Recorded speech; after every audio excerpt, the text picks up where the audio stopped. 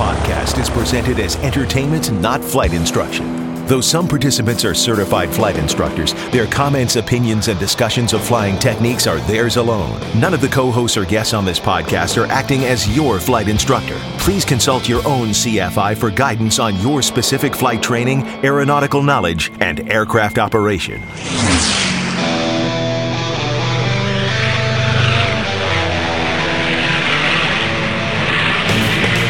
This is the Stuck Mike Avcast, an aviation podcast about learning to fly, living to fly, and loving to fly. Hi everyone, welcome to episode 256. Control the plane and don't hit anything. You know, whether you're flying recreationally or professionally, there's two important goals you should always keep in mind, and that's to control the plane and not hit anything. You know, I tell that to my students all the time when I was instructing, and those are two really big goals. But these goals include various skills and philosophies we use while flying an aircraft. So today we're going to discuss this and how you can better control the plane and, of course, not hit anything.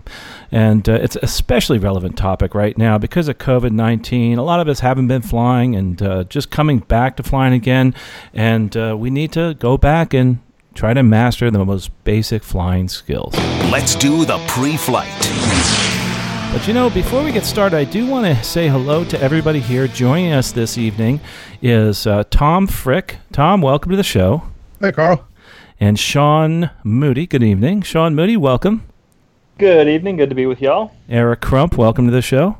Howdy, howdy. And Matt Herrick hasn't been on in a while. We're so happy to have you on this evening.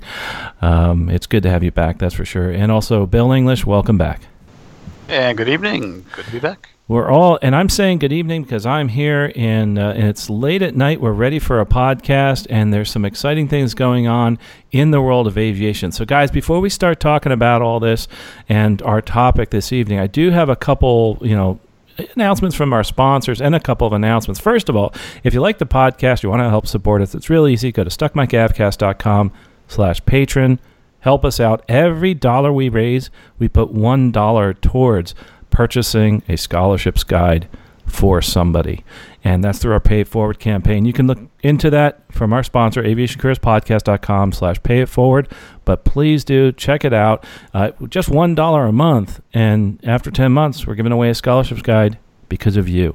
And that could cause somebody to get their rating or their degree and move forward in their career and their life. But we have another announcement too. For those of you that have, maybe missed flying and really want to come back to the air show circuit, something exciting is happening in December 4th, Friday, and also Saturday, December 5th. Sun and Fun is having a holiday flying festival and car show. And that's going to be for 2 days, starts at 1 p.m. on the 4th and goes till 7 p.m. And then Saturday from 9 to 4. It's going to be really cool because it's not just the car show. They're going to have like a 5K. They're going to have a balloon launch. They're going to have all sorts of neat stuff for people of all different ages. Who doesn't want to see antique airplanes, antique cars? Also, another quick announcement. Some people are confused on the date of this, but on Saturday, December 5th at 10 in the morning, we're going to have a general aviation town hall.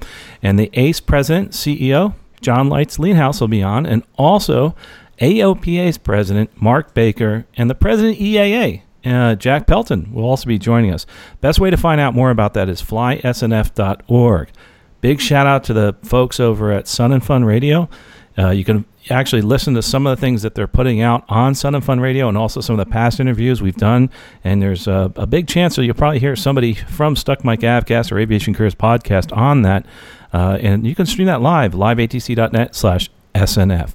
So to find out more about the car show and the Sun and Fun Holiday Fly-In Festival and Car Show, go to flysnf.org.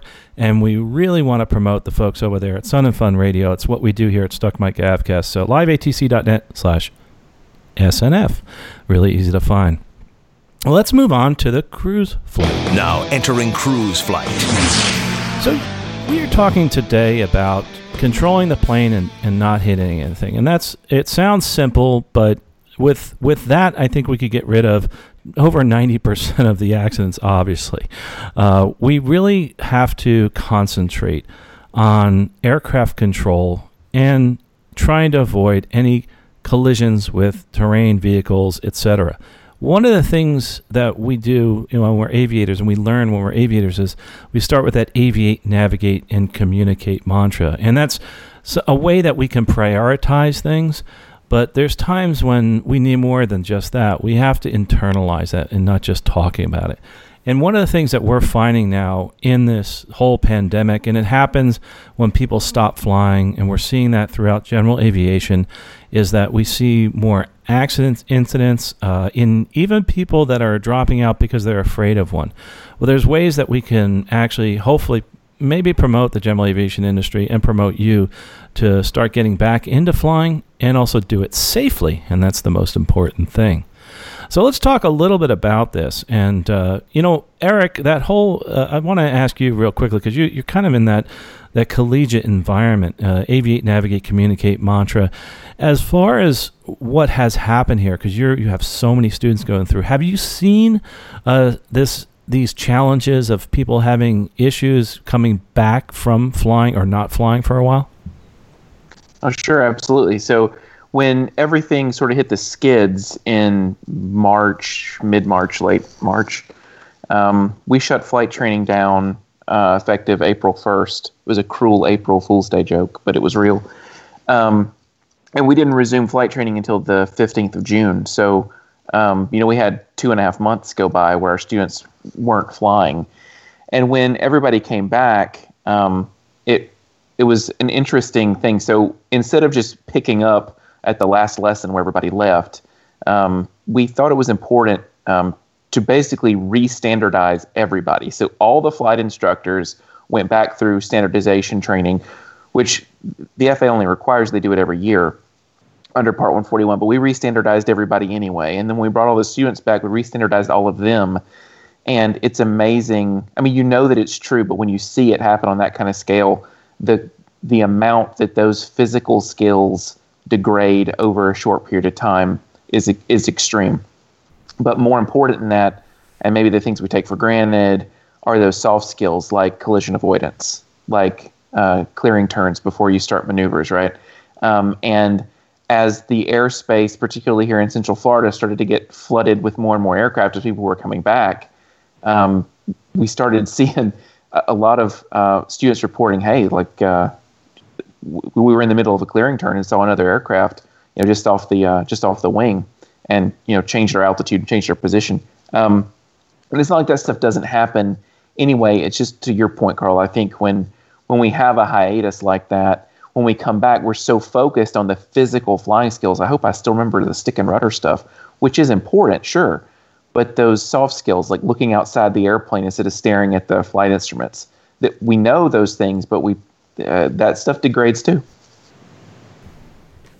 When we're looking outside the airplane and trying to see and avoid, those are, like you said, some of those soft skills, clearing turns, etc. One thing that I think that degrades quickly is our ability to make decisions, but I think a part of that can be attributed somewhat, and I'd like to kind of think outside the box here, because our degradation of our flying skills, our currency, our proficiency.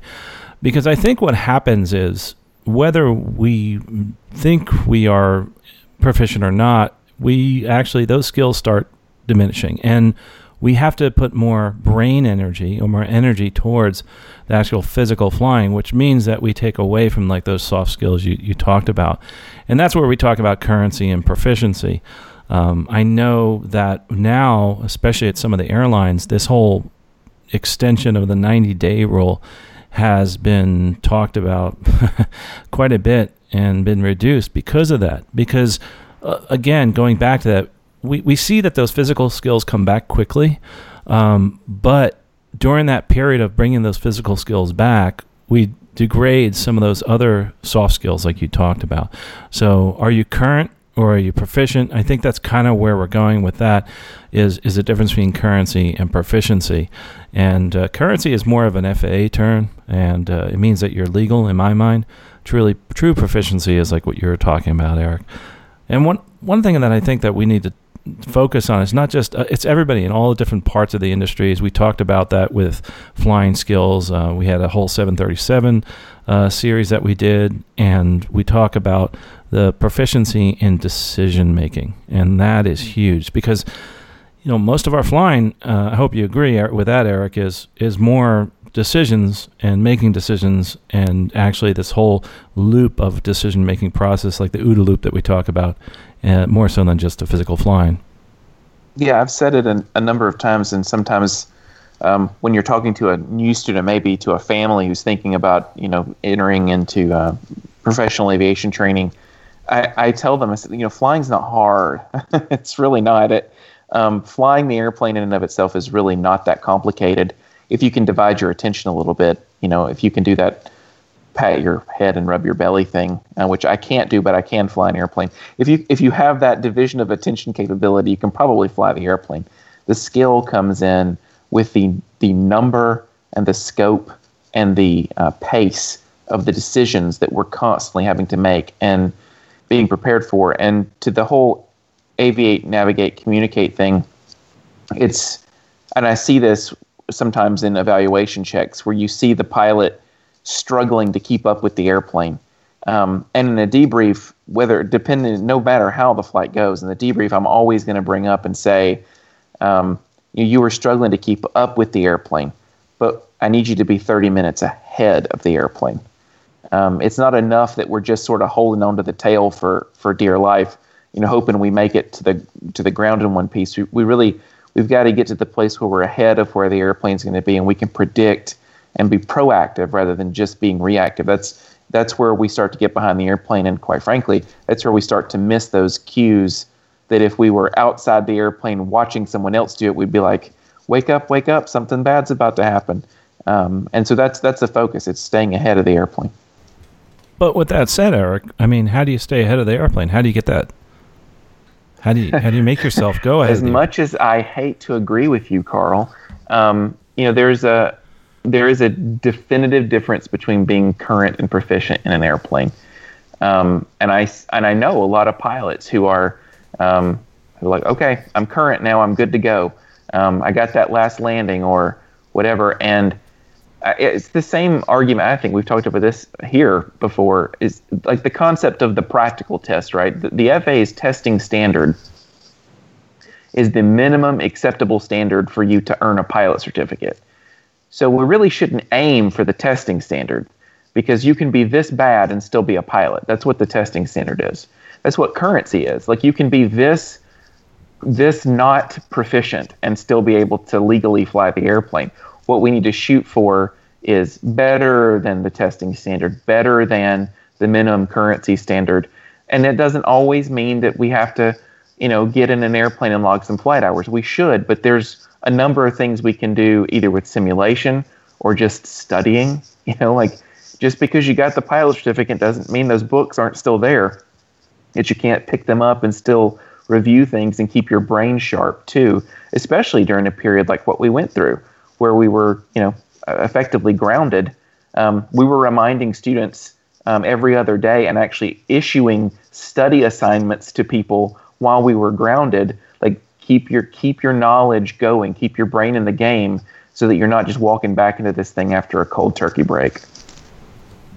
But that proficiency is a very elusive term, I think, because how do we define it?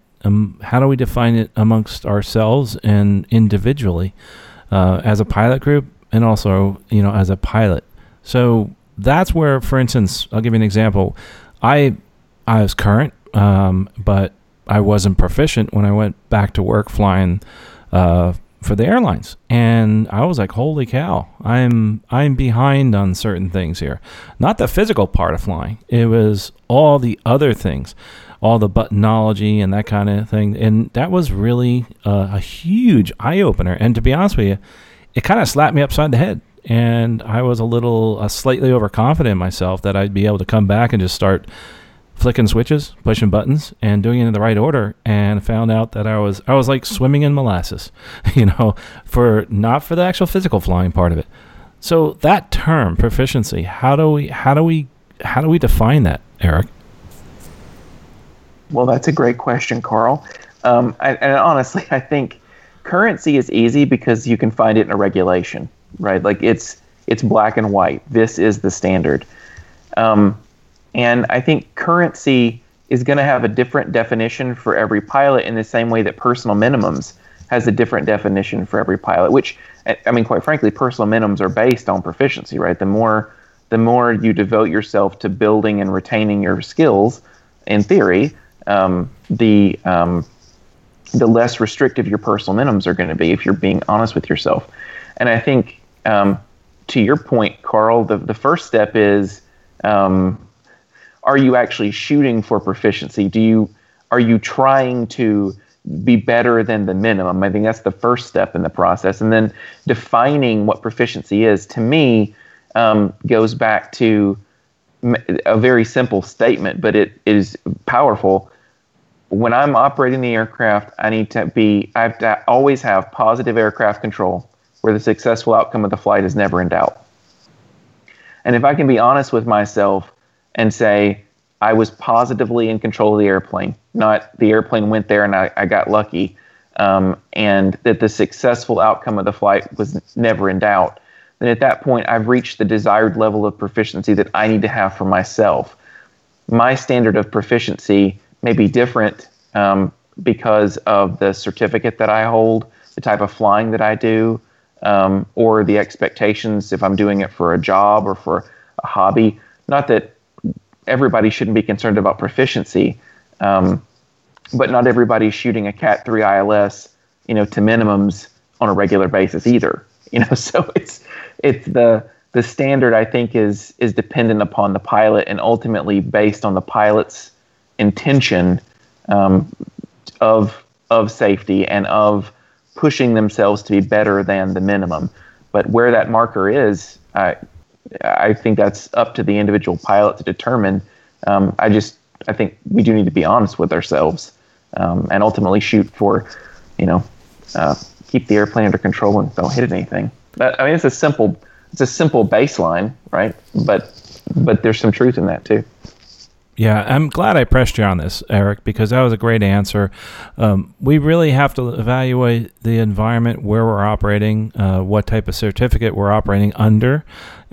So the proficiency can come in many forms, and it can come in many different environments. I feel like, Carl, that my long hiatus from the podcast has caused a grilling. Guys, were you noticing that? Yeah. I feel I'm being unfairly tested. I put you to the wall, that's for sure. and you did a great job. And Bill and Sean and Tom are just sitting there like, yep, Eric's getting it, but I'm not going to step in there. I'm not going to get his back. The poor guys, not for long though. But I will thank you. I will thank you though, Eric. You did a fine job. Thank you. Yeah, I'm just sitting back and nodding and saying, yeah, that. They're like, I've the poor missed guy. you guys so much. Oh my gosh, Eric, we missed you too, and it's awesome having you back on. That's for sure. And speaking of which, anyway, I shouldn't say this, but this is a big surprise. We're gonna have someone else back on for, coming up in some of the episodes. It's like the coming home kind of podcast here. People leave Stuck Mike, but they come back. It's a reunion show. Yes, it is, and the reunion continues and continues.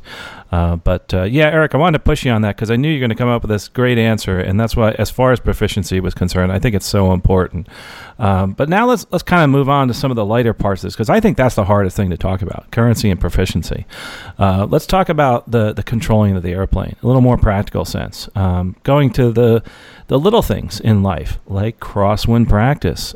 Eric, I know in your school and in many other places, we have limitations on our students, and it's in their syllabus. It's on a card that's written in the office a lot of times that tells you have that limit. But what is our personal limit on crosswinds? Well, again, that goes back to the proficiency and the way you get proficient, especially in crosswinds. That's one of those physical things you have to do often. So let's talk a little bit there about ways that we can become proficient in crosswinds. And Tom, I kind of wanted to go towards you on this one because I know you've been doing a lot of flight training lately and been jumping in and out of different types of aircraft. How do you cause yourself and your students to become proficient in crosswinds? Practice, practice, practice.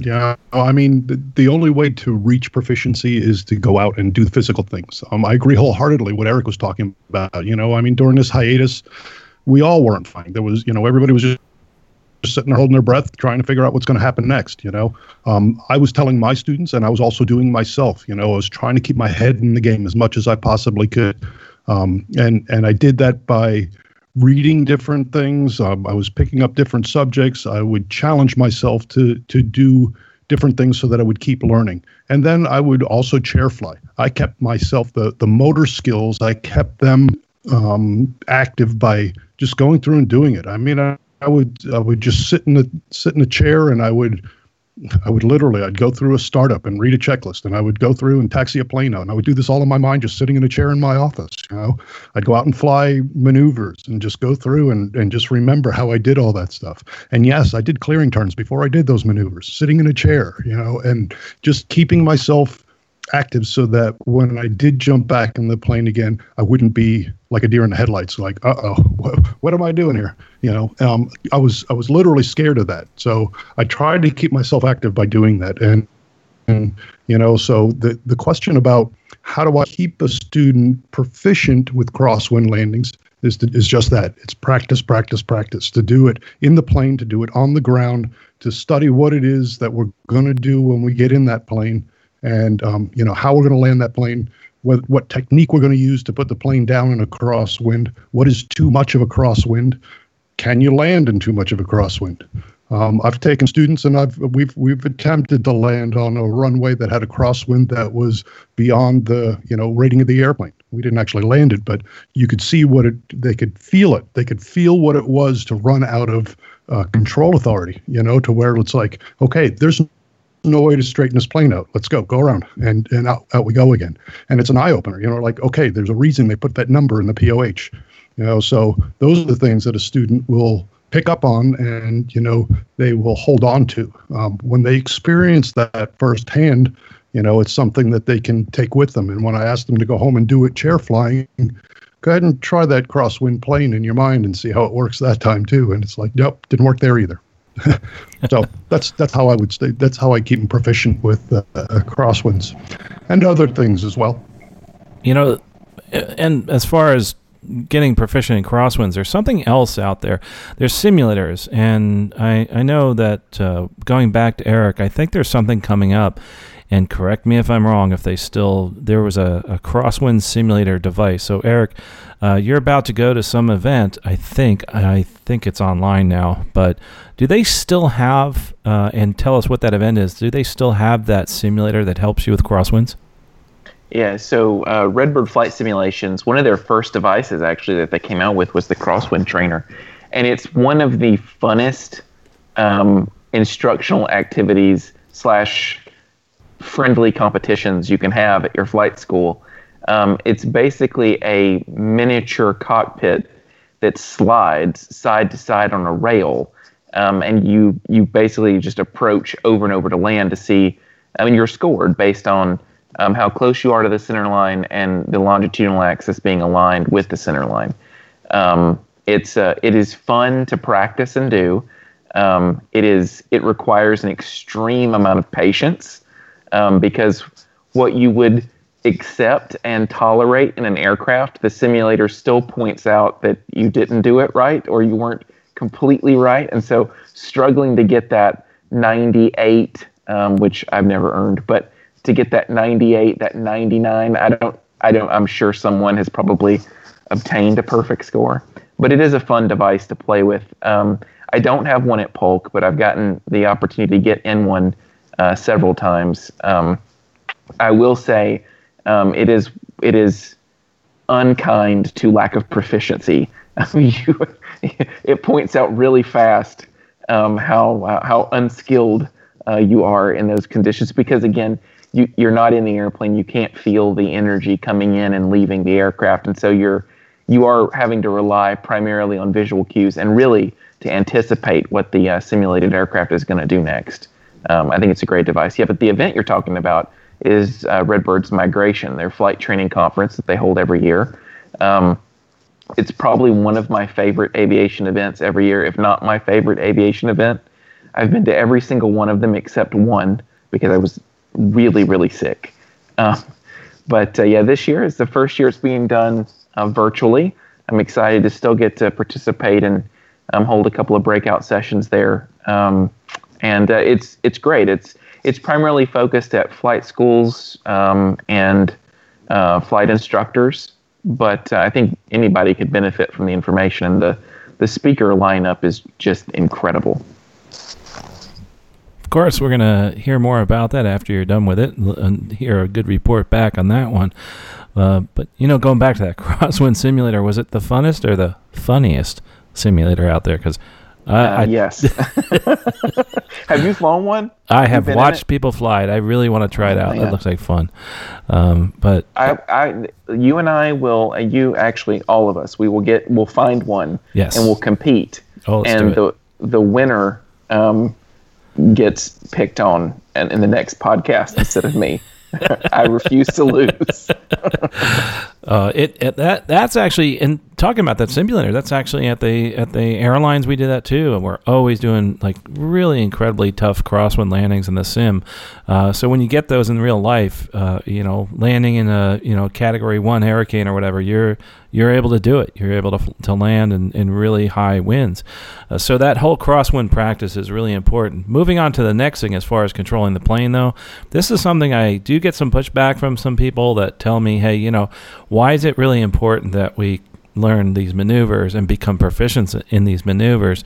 I have my own philosophy on that, in that, those maneuvers enable us to actually control the plane while we also are paying attention and controlling where our plane is going. It's not just the actual airplane itself we're controlling, but we also have to be cognizant of the world around us too. And a real great way that we can drive that home is, I always tell people, if you look at some of these base to final turns where people have spun it in or that type of thing, that person may have been controlling the plane really well until they decided to try to maneuver the aircraft based on an outside reference, and they totally lost it and lost both things. They lost the reference, they lost the airplane. So to me, maneuvers are incredibly important. And no matter what type of airplane you're flying, whether it's a helicopter, a light sport, a glider, a seaplane, it really is important to really practice those maneuvers. I'd love to hear more from some of the other folks here. As far as Bill, I know, Bill, we went over a couple of little maneuvers, flying around some of the lighthouses and stuff like that. And that's a great example in my mind of where we want to be able to do maneuvers proficiently so that we don't actually cause ourselves any type of harm. But what are some of the things that you do with your students, and tell your students as far as why you're doing maneuvers?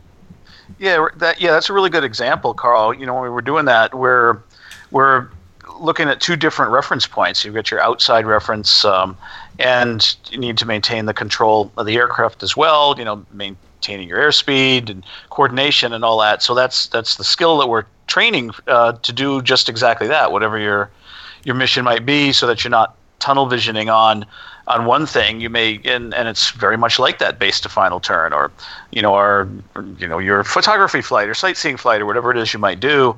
You can get tunnel vision on the outside and miss the lack of control that's going on inside the airplane, and lose speed or get uncoordinated or overbank, something like that. It's very similar to the distractions as well. We have so many distractions with us in the cockpits nowadays, with various electronics that are either built into the aircraft or we bring with us that are serving a very useful function. They're great, but you still need to be able to split that attention, divide your attention, move your attention from the outside references, which you're trying to do, the basic aircraft control references, and then across to the distractions. I mean, I've seen it myself. It wasn't.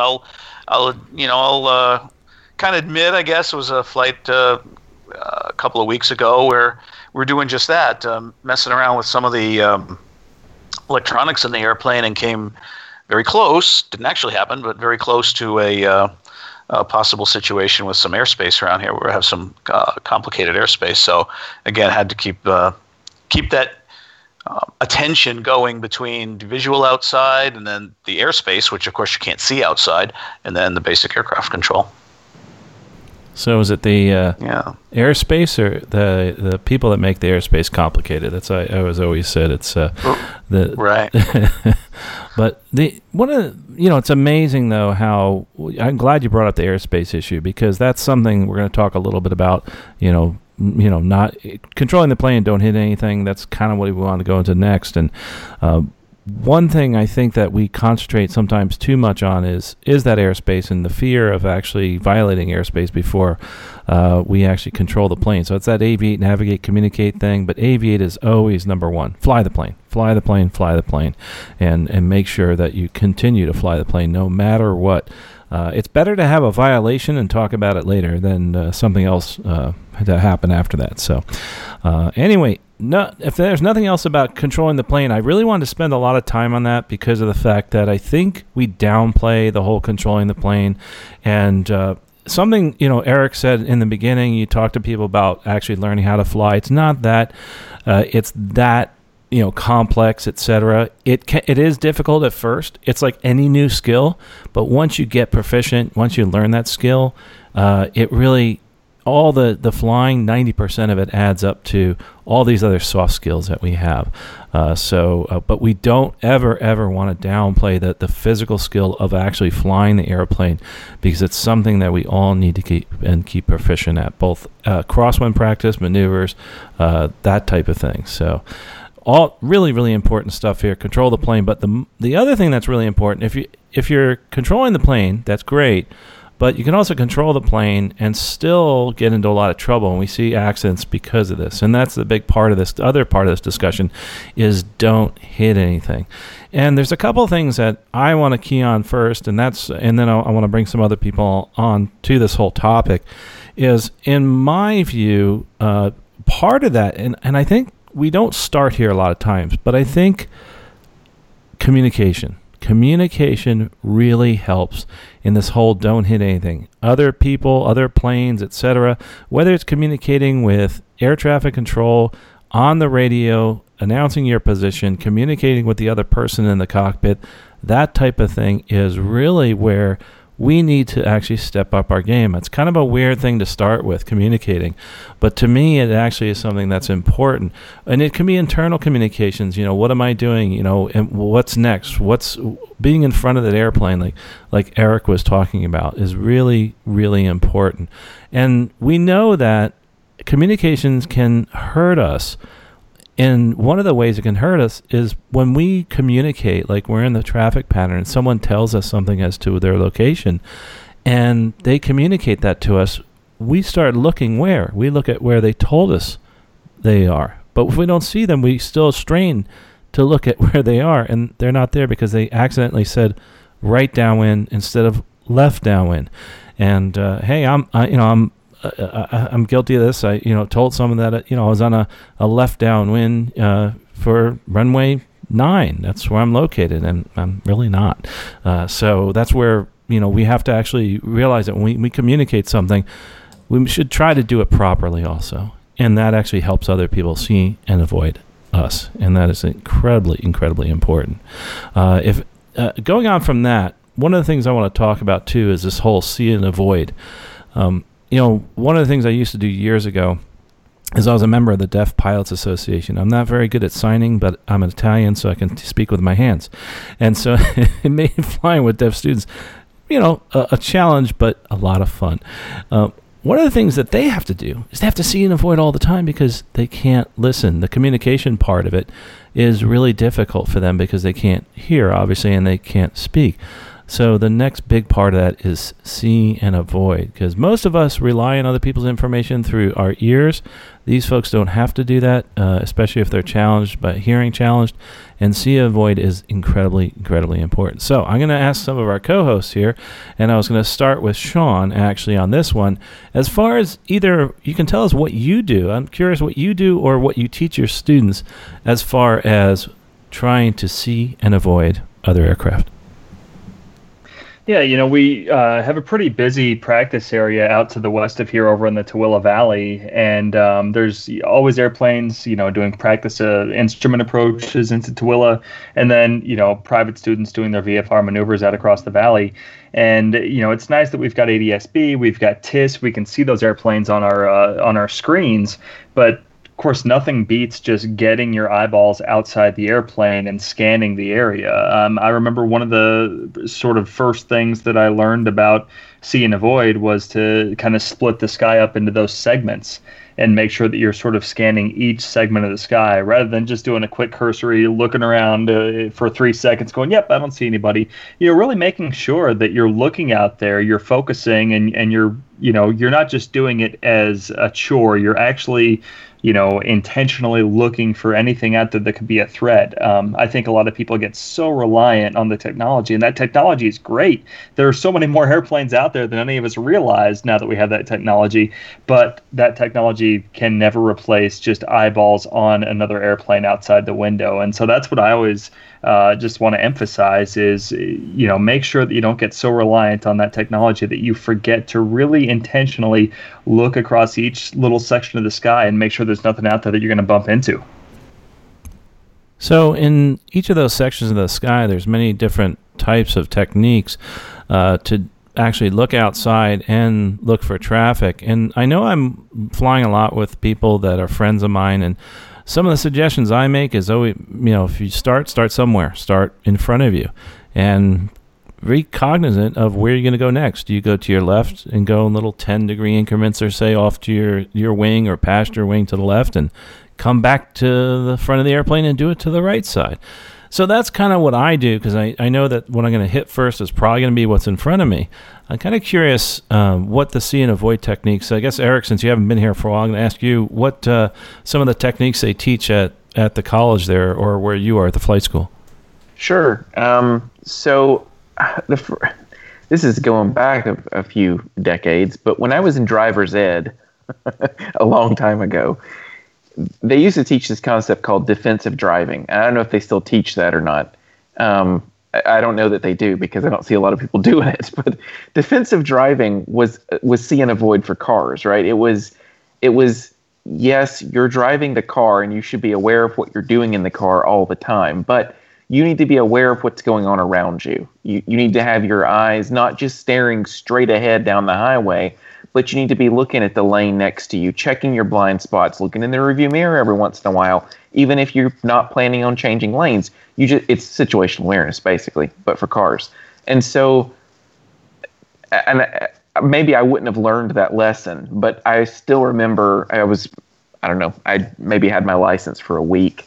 I was driving on a 4-lane road, and sure enough, went to put my turn signal on and merge into the lane next to me. Didn't see the car sitting in my blind spot. He honks the horn. Scared me to death.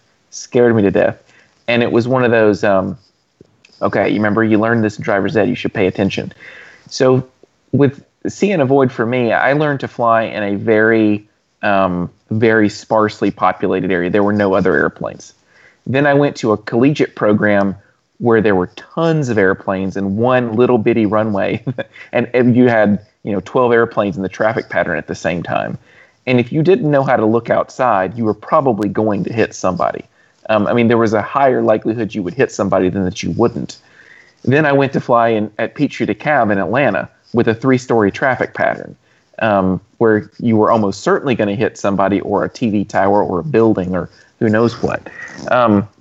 So for me, see and avoid was just seared into my brain.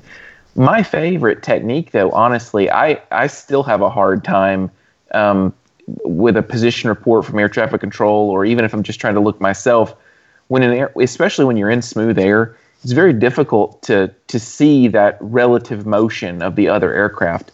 So what I tend to do, if I'm flying straight and level for a long period of time, en route or whatever, I'll vary the bank of the wings enough, effectively like waving your wings to confirm, like in a Nordo situation, not really to change heading, but to move my wings so that it changes my visual perception outside. And that I find that helps a lot with spotting changing relative motion. I think it also helps us increase our own visibility when our wings are moving. It creates relative motion for the people who are looking for us too. So I don't know that that's really a professional technique, but it's one that serves me well. As long as it works, right? And that's what we do. We keep learning these techniques from people from their experiences. So see and avoid, really, really important. One part of that see and avoid is using our technology sometimes to help avoid traffic, and that's where we're going to bring up this ADS-B. What an incredible benefit this is, and one of the things that it's interesting because I have all these hours flying, and I finally got introduced to ADS-B in, and absolutely phenomenal. I was just totally blown away. And the first, just amazing technology, the first flight. The second flight, I get up and I'm doing a cross country and I'm seeing ADS-B, I'm seeing the aircraft popping up, and I was like, wow, there's the air traffic. Third flight was the problem. And ADS-B is an incredible benefit in that it enables you to have a much broader view of the possibility of traffic outside. My third flight is my attitude changed, and I said, wow, this is just like flying IFR with the airlines. And I finally realized to myself, after a little bit of thinking, and this is after the flight, there's something wrong with that statement, isn't there? And I was wondering if anybody wants to kind of pipe in. It really isn't. It isn't like flying IFR, because there's a problem. Not everybody's being represented by that ADS-B. And in my cockpit, I could be looking at some traffic out the window that may not be showing up on my screen from my ADS-B in. And why is that? But and not everybody has ADS-B. So that's one of the. It's just like with gliders, and you start realizing that no matter what you're doing, flying, etc., is that you have to continually look outside. So, and what I do realize that there's huge benefits with ADS-B and huge benefits to seeing traffic. But I think for a little while, for a very brief moment, I started letting my guard down a little. And I really think that's not good. And I'm just wondering, has anybody else here on the podcast, have you let your guard down because of ADS-B? And be honest with me. Have you found, just like I did, that happening? Especially like Tom, I know you fly with ADS-B quite. As a matter of fact, I think you're the one that introduced me to ADS-B in the airplane. Was it in the Arrow or that? I was just like, saw me, I was like blown away. The Arrow, and you were like, wow, this is cool. It was cool. And Carl, you're correct, and I've had the same thing, and I don't know that I've caught myself getting over trustful in it. What I've caught myself doing is wanting to get trustful in it and can't, because of the issues that you have just brought up. I have found that the system is only as good as the receiver that I have and the information that I'm getting. And I've seen aircraft out in front of me that weren't represented, electronically. Like, most of us are flying with ForeFlight, and, you hook a good Stratus up to it and you've got good ADS-B coverage at that point. And it's not, I have not found it to be perfect yet. Not for me, and I would like to be able to get to a place where I can look at the thing and trust that 100% that it's going to give me good information. But the see and avoid thing is still paramount, keeping my head outside the airplane and looking, just for the fact that I have seen aircraft outside of my window that weren't represented. And I've seen aircraft that were, and then they weren't, and then they were again. They've shown up on there and then they've gone away. So, I'm still trying to reconcile how that's happening. If it's something I'm doing, if it's a position that I'm in, if it's a way that I'm holding the receiver, whatever the case may be. I'm not saying 100% that it could be the system. It could be me too. I haven't reconciled that. So I'm not ready to go 100% trustful within the system.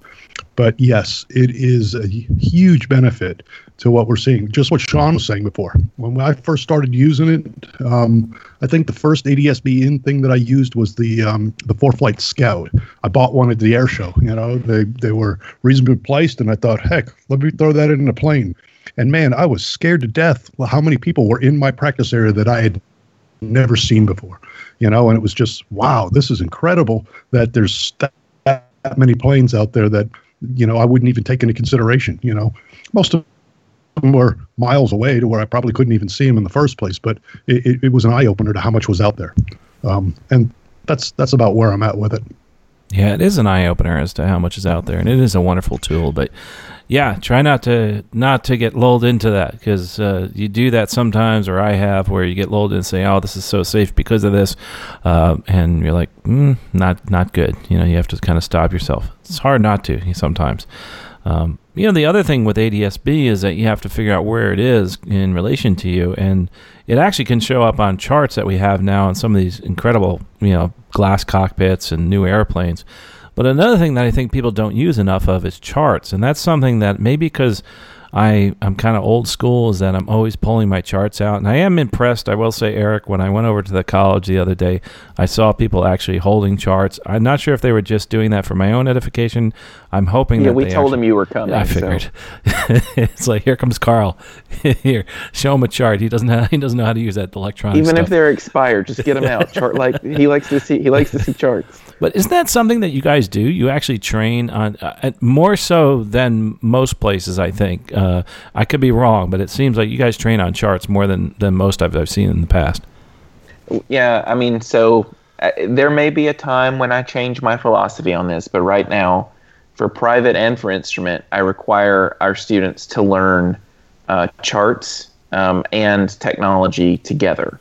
So I'm not quite sticking the mud enough to say you can't have ForeFlight, because, again, I think it is a useful tool, and I believe that we should be teaching, proper resource management, not you can't have this. At the same time, you have to know if ForeFlight is giving you information that is accurate and correct, and you wouldn't know that if you didn't know how navigation works. And so I'm a big believer in fundamental chart skills, the whiz wheel, all of it. And there are a lot of people who are like, nah, come on, Eric, you got to move into the 21st century. And again, I'm fine with them learning it in tandem, but I still think there's a place for understanding how navigation actually, the science behind it, the math behind it, so that if your technology is giving you accurate information or not. And if the technology fails and you have no resources, then you have to rely on those charts. And that's when you left your iPad on the dash and you forgot about the whole, it gets really hot and it overheats, and now you have no ForeFlight. Do you even have a paper set of charts? And many people don't. And it's weird. Carl knows this. I think you guys know this, but I still get to fly a King Air 350 as a reserve pilot, which means I don't get to fly it very much. So when I get called up and I find myself sitting in a 350, whether it's my leg to fly or it's my leg to monitor, it is like constantly I'm okay. What's going to come next? Trying to stay as ahead of the airplane as I possibly can. Still fly that airplane with charts. There are four iPads in that airplane and a set of charts.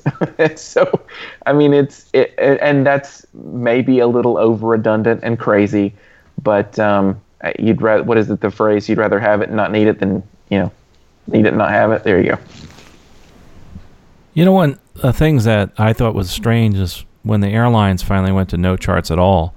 But they have all these redundancies, and those charts are still charts, they're just an electronic format. But if you just have one or even just two sets, it's good to have a third somewhere that's physical. Realize that we may have like 4 iPads in the airplane that all have charts loaded on them, plus electronic flight bags in the plane that are attached to the aircraft. But in any airplane that I fly, that I've owned, that I've been in a club with, I always have a set of charts of where I am in the seat behind me so that I can actually grab them if I don't know exactly where I am. And I think that's really important as far as not hitting anything. Understand how to read those charts and also read them accurately for collision avoidance with terrain, but also obstacles. And that's something that I think we really need to go back to. So next time you get a flight review, I really challenge you to try to do that. That's for sure. When we're talking about going to just the charts and also this kind of goes with aircraft control, but also not hitting anything. Is your plane a challenge to control or require additional training? And by that I mean some of these planes I see people jump into, like say a 210, or if you're twin 310. You're out there, you're sitting there flying this airplane that has way beyond your skills, and you hire an instructor. And one thing that happens, I find, is a lot of guys get really, really distracted. The reason I'm bringing this up is a recent incident where I was out at the airport, and one of my neighbors was talking about this brand new aircraft he bought, and he was just flying a 172, and it was way above his skills. And the instructor, when they came back, he kind of pulled me aside and told me how, if it wasn't for him in there, and this person just was concentrating so much on the controlling of this airplane, he totally forgot about navigating and all the outside world. So if your plane is a challenge to control or does require some additional training to become proficient, one of the things I challenge you with is get the proficiency, or possibly, and I recommended this in his case, is get another airplane. If it's not fun, and it actually can be very challenging and might be kind of maybe beyond your skill set right then and there, and you may not have the time to actually become proficient in that. So having an aircraft that is tough to manage, maybe it's the systems that are tough to manage, whatever it may be, maybe it's time to move on so that you can concentrate more on the navigating and looking outside the airplane. And I think that's incredibly important. I know all of us as instructors have been in an airplane and seen that move forward. I mean, it's just incredible that we've seen people that they get into an airplane that seems only a small step from where they are now, but then it goes to something that's way beyond their skills. So how do we do that? How do we get to the point where we can help people in an airplane that they really want to buy, but it's way beyond their skills? How do you do that, Eric?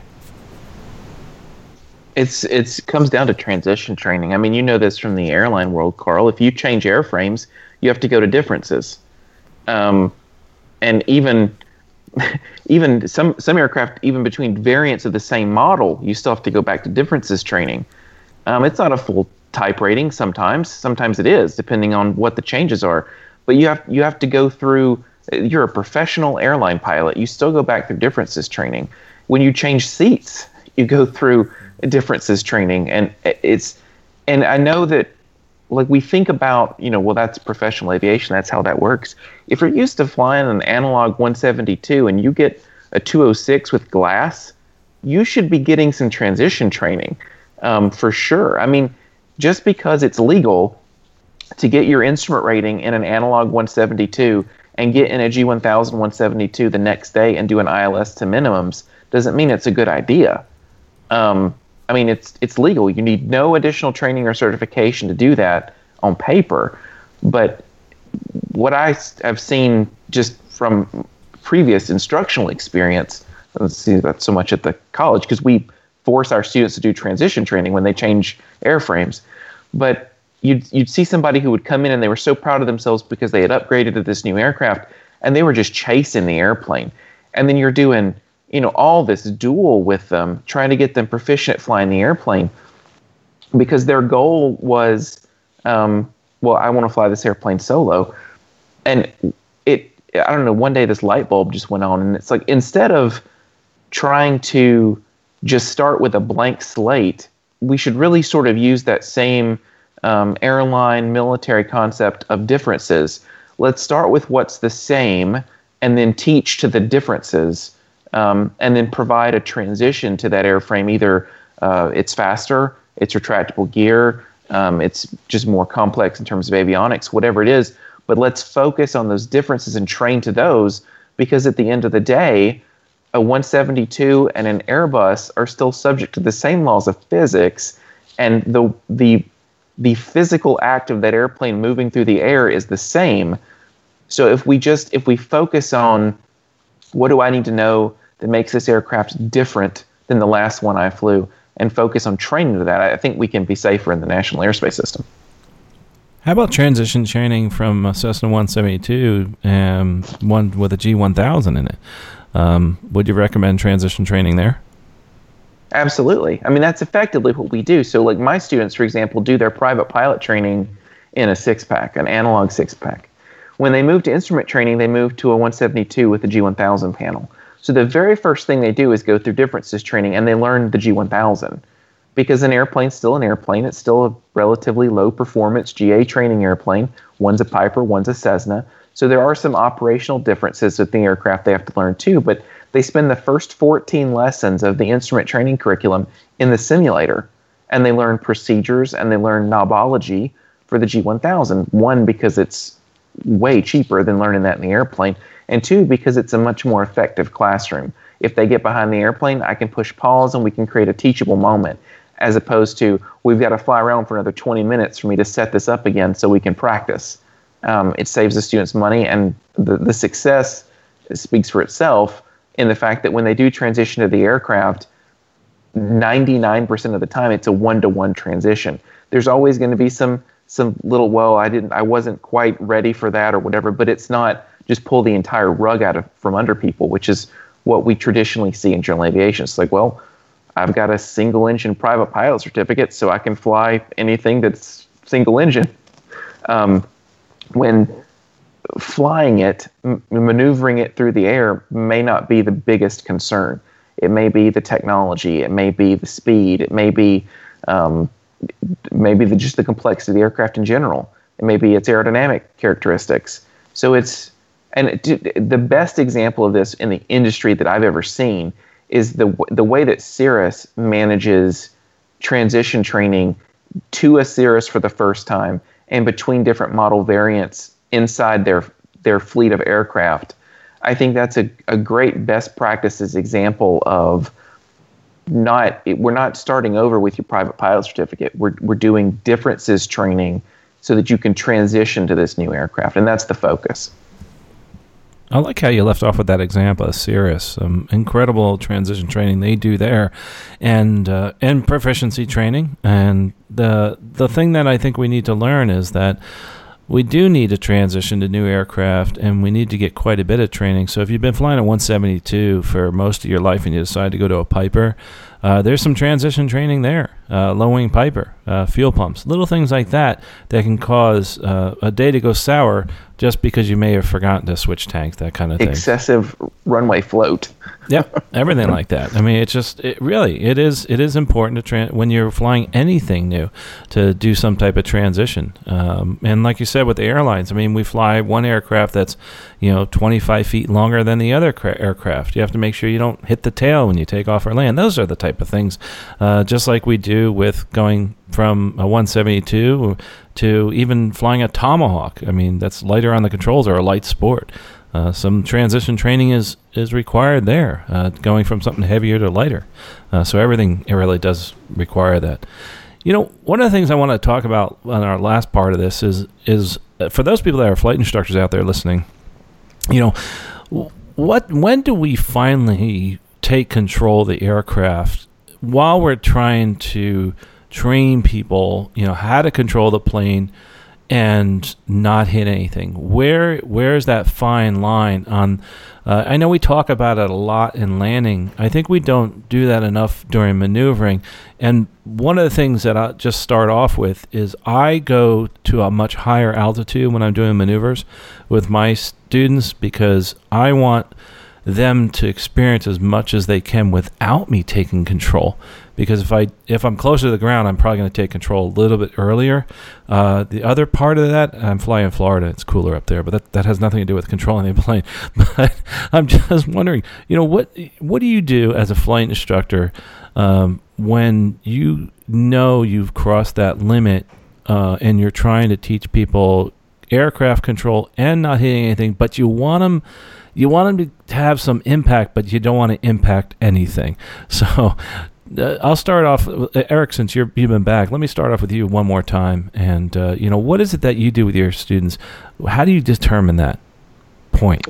It's actually interesting that you bring that up now because I had just covered this with our flight instructor class last week. The importance of the last teachable moment.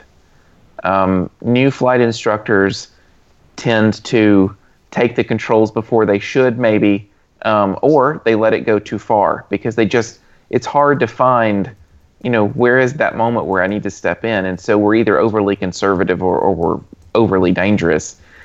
And so the important thing, I think, to teach and to practice as a flight instructor is the last teachable moment. And that moment is going to be different depending on the circumstances, your proximity to the ground, the experience of your student, the overwhelm, the workload of your student.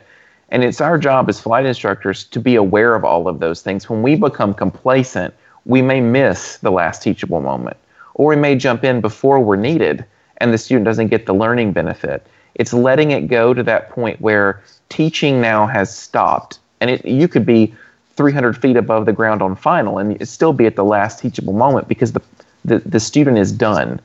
And we have to know that. We have to see that. And we have to be able to respond to that quickly and effectively every time, which is a high expectation. I'm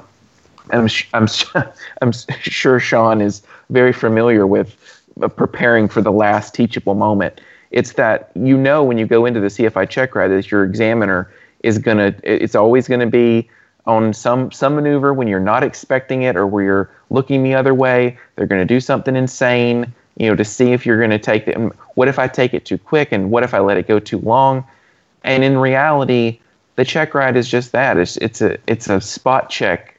The reality comes when you're in the airplane with all those different students and all those different experiences. It's being in the moment as the flight instructor and looking for that last teachable moment to me. Yeah, there's been very few times I've ever had to take over as an instructor. Close to the ground, yes, but getting to that last teachable moment, you really don't want to push it too far, and that's something that I think we all need to focus on and think about quite often. I think our newest, Sean, I think you're our newest CFI in the whole group, I'm pretty sure. Is this something that you've had a challenge with during your CFI initial training when they started teaching you about when do you take over from the student? Yeah, I mean, it's been something that was always in the back of my mind. Any time that anybody sort of simulated a mistake, it was fairly obvious, fairly, benign. But you hear stories, you hear about the student, in the pattern getting you too slow on the base to final turn or things like that, or you get distracted and you don't realize the student's done something crazy. And, or, you see the student making the mistake and you have to decide, like you guys were talking about, where that threshold is of letting the student walk into that corner before it's time to kind of come in and stop them from taking things to a place that you don't want to go. And so as I still haven't had my first student yet with the whole COVID craziness. I'm getting ready to get back into the cockpit, hopefully with some students. But that's one of the things that's going to be top of mind for me is learning exactly how to fine tune where that is that you want to let the student make mistakes to learn from them because it's a great learning experience so long as it's safe. And I think that's one of those things that comes with experience, and hopefully I'll be able to learn really well exactly where that line is to let them have those really beneficial learning experiences, but obviously keep them safe at the same time. Yeah, so at first you just be real conservative with your students, and then you work in from there. And that's my advice to any new instructor, that's for sure.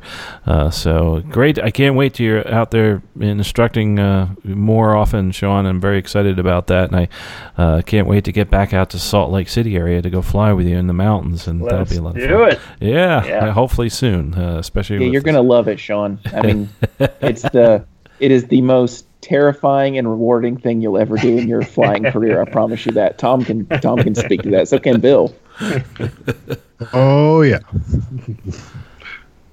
Yeah. With all that said, I mean, it really is rewarding, and the fact that we talked about this as a topic, control the plane and don't hit anything. I really wanted to go back to basics because I know it sounds like a silly title, but it should be the main goal. And I'm glad we've gleaned a lot of really good information, and glad we had Eric with us to come back and actually put forth some of the information, especially from university environment and also from all the folks here, the co-hosts here, that we're all flight instructors and we're all constantly learning too. So that's something important to realize. Just remember, no matter how experienced you are, you're always learning. Anyway, let's move on to our after landing checklist. Our picks of the week. And our picks of the week are next. So let's start with our picks of the week. I'm going to go ahead and start off here with our pick of the week. This is somebody I had on Aviation Careers Podcast. Is the author of this is Mackay Beeler. It's called Buccaneer, and it's the provocative odyssey of Jack Reed, adventurer, drug smuggler, and pilot extraordinaire. Now, there's the part about him being pilot extraordinaire that was really cool about this one, and that's why I wanted to bring it up, because it talks a lot about the airplane itself. And the limits of certain airplanes. And I thought that was really interesting. Unfortunately, it's in the environment of them smuggling drugs from the Bahamas. And it was one of the things that really was another part that I really took away from this book wasn't the fact of the cool things about the different types of airplanes, which ones had the best carrying capacity.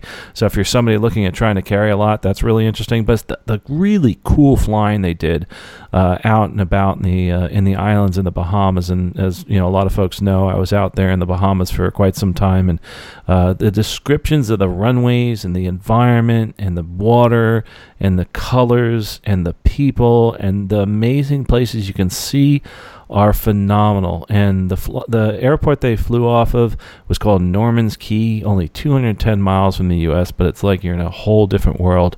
And that's something that I wanted people to take away from, is that amazing challenge of flying over to the islands.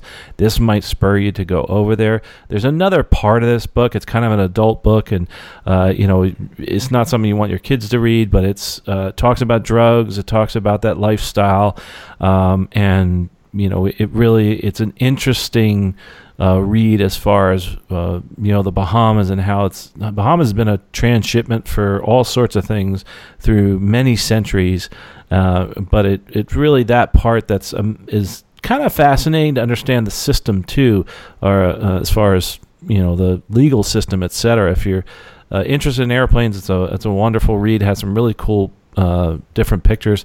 The other reason you want to read it, at the end there's an incredible twist that I didn't see coming and was just really phenomenal and interesting. But I highly recommend the book. I highly not recommend you doing what this person did in the book because of the fact he got into a lot of trouble and went to jail for the rest of his life. But very interesting flying, that's for sure. And from there we move on to safety with Bill. Bill, what is your pick of the week? So those drug smugglers are probably not using ADS-B either, right? Maybe in, not out. I'm not sure. Yeah, you're not going to spot that. So, on that note, so we were talking about not hitting anything, and one good place to not hit anything is on the surface of the airport. So we've long been talking about surface events, runway incursions, taxiway incursions, and the FAA has actually put out a really clever runway safety simulator tool that you can just run in your web browser, and it gives you different little scenarios of taxiing on airports, little sample clearances, and you kind of play a little game with it with the simulator and see different scenarios for how to help avoid surface incursions. And that's just put together by the FAA, and the link's in the show notes. So that's a runway safety simulator. Cool. Thanks, Bill. I appreciate that. Sure. Next pick of the week is Sean. What is your pick of the week? Mine is actually the new airport here in Salt Lake City. They have been working on this new terminal for 6 or 7 years now, and they just opened it up this last week. They're moving everything over from the old terminals that have been here for decades. Anyone who's very familiar with Salt Lake City knows it's been growing like crazy the last 20 years or so, and it's kind of far outgrown what was here before. And this new airport is just gorgeous. It's still the same existing runways, but all the terminals are brand new. And it is absolutely beautiful. If you've got the opportunity to kind of pick Salt Lake as a layover if you're flying, or if you're coming here, even better. Like in the main entryway, there's a sculpture along both sides of the walls, way up high above you, that's made to look like a southern Utah slot canyon.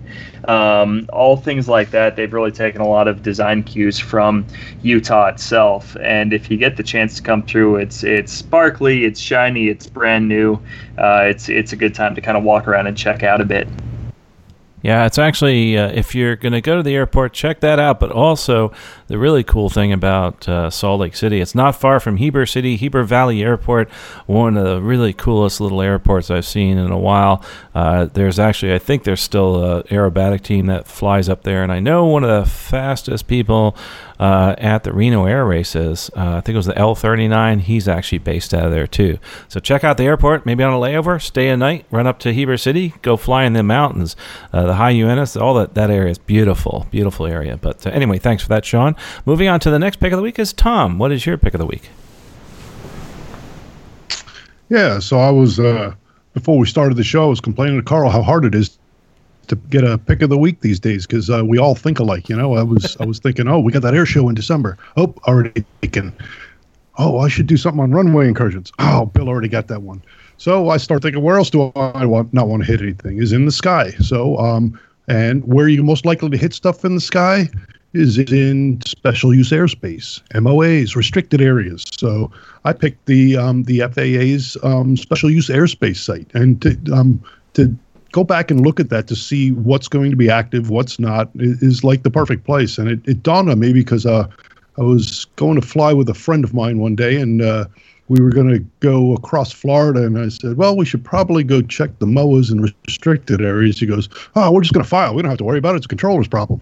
And yeah, there might be like some truth to that, but at the end of the day, I've also had controllers that have put me close to sticky situations. And the only reason I knew that is because I educated myself before the flight about what was going on with airspace and stuff like that. And you can do that here. So it's a great place to go. So it's sua.faa.gov. And, wherever you're flying, take a peek at it beforehand. It just helps you know what's going on so you can see and avoid and not hit things and not let people hit you too. Special use airspace, really important. Thanks for that, Tom. sua.faa.gov. It kind of rhymes, so go check that out. Last but not least, the person that we picked on the most tonight is Eric. What is your pick of the week? My pick of the week is counseling from all of the abuse that Carl has hurled my way. No, so I had an instrument student come up, as instrument students often do, saying, Eric, this holding thing, man, it's really got me. I get all turned around. I can't figure out where I am, where the hold is, and like everybody else, I sent him to the same site that I'm about to send you to. So the backseatpilot.com is a great repository for sample lesson plans for flight instructors, but they also have some giveaways in the resources section, and one of those is the holding procedures guide, and it is, in my opinion, one of the simplest, most direct, no pun intended, approaches to how to visualize a hold and how to enter one. And so there are also several different scenarios with little boxes, and the whole point of the worksheet is to teach you to draw the hold, so that if you're a visual person like me, so that you can visualize it. And so you get the holding instruction, you draw the hold, including the entry procedure, and then you go to the next page, and it's got it drawn out so you can see if you got it right or not. So I think it's a great review tool, and it's one of my faves anytime somebody asks for a little extra practice on holding. Oh, thanks for that, Eric. I really appreciate it. And that's our picks of the week. Also, don't forget that there is going to be an air show at Sun and Fun. It's going to, depending on when you're listening to this, you might be actually able to go to the Holiday Fly-In. That's in December, Sun and Fun Holiday Fly-In. Best way to find out about anything going on over there, flysnf.org. I also highly recommend heading out to liveatc.net/SNF. You can listen to some of the past interviews and some of the most recent shows that we've done. Also at the Flying Festival, the car show, we're probably going to have a live event there, a video event. So hopefully we'll see you out there. Stuck Mike Avcast crew, and also at Aviation Careers Podcast, we're always out there helping people move forward in their flying life. And if you do appreciate this content, consider becoming a patron. It's stuckmikeavcast.com/patron, and every dollar that's given goes towards a scholarship guide and giving that away, and that's going to be something that can help other people stay in the air, and that's really important, especially during this time period. Hope you've enjoyed this podcast. Remember, control the plane, don't hit anything. Most importantly, get back up in the air. Hopefully that we've inspired you to go fly. Keep safe out there. We'll talk to you next episode. Safe flying. You've been listening to the Stuck Mike Avcast. Members of the Stuck Mike Avcast may receive compensation for products or services mentioned during the podcast. Compensation may be received in the form of, but not limited to, referral commissions, free products, or service trials. Our opinions and views are never influenced by any compensation, and you should always perform your own due diligence before purchasing any products or services mentioned during the show. The Stuck Mike Avcast is an aviation podcast and a Valeri Aviation Corporation production.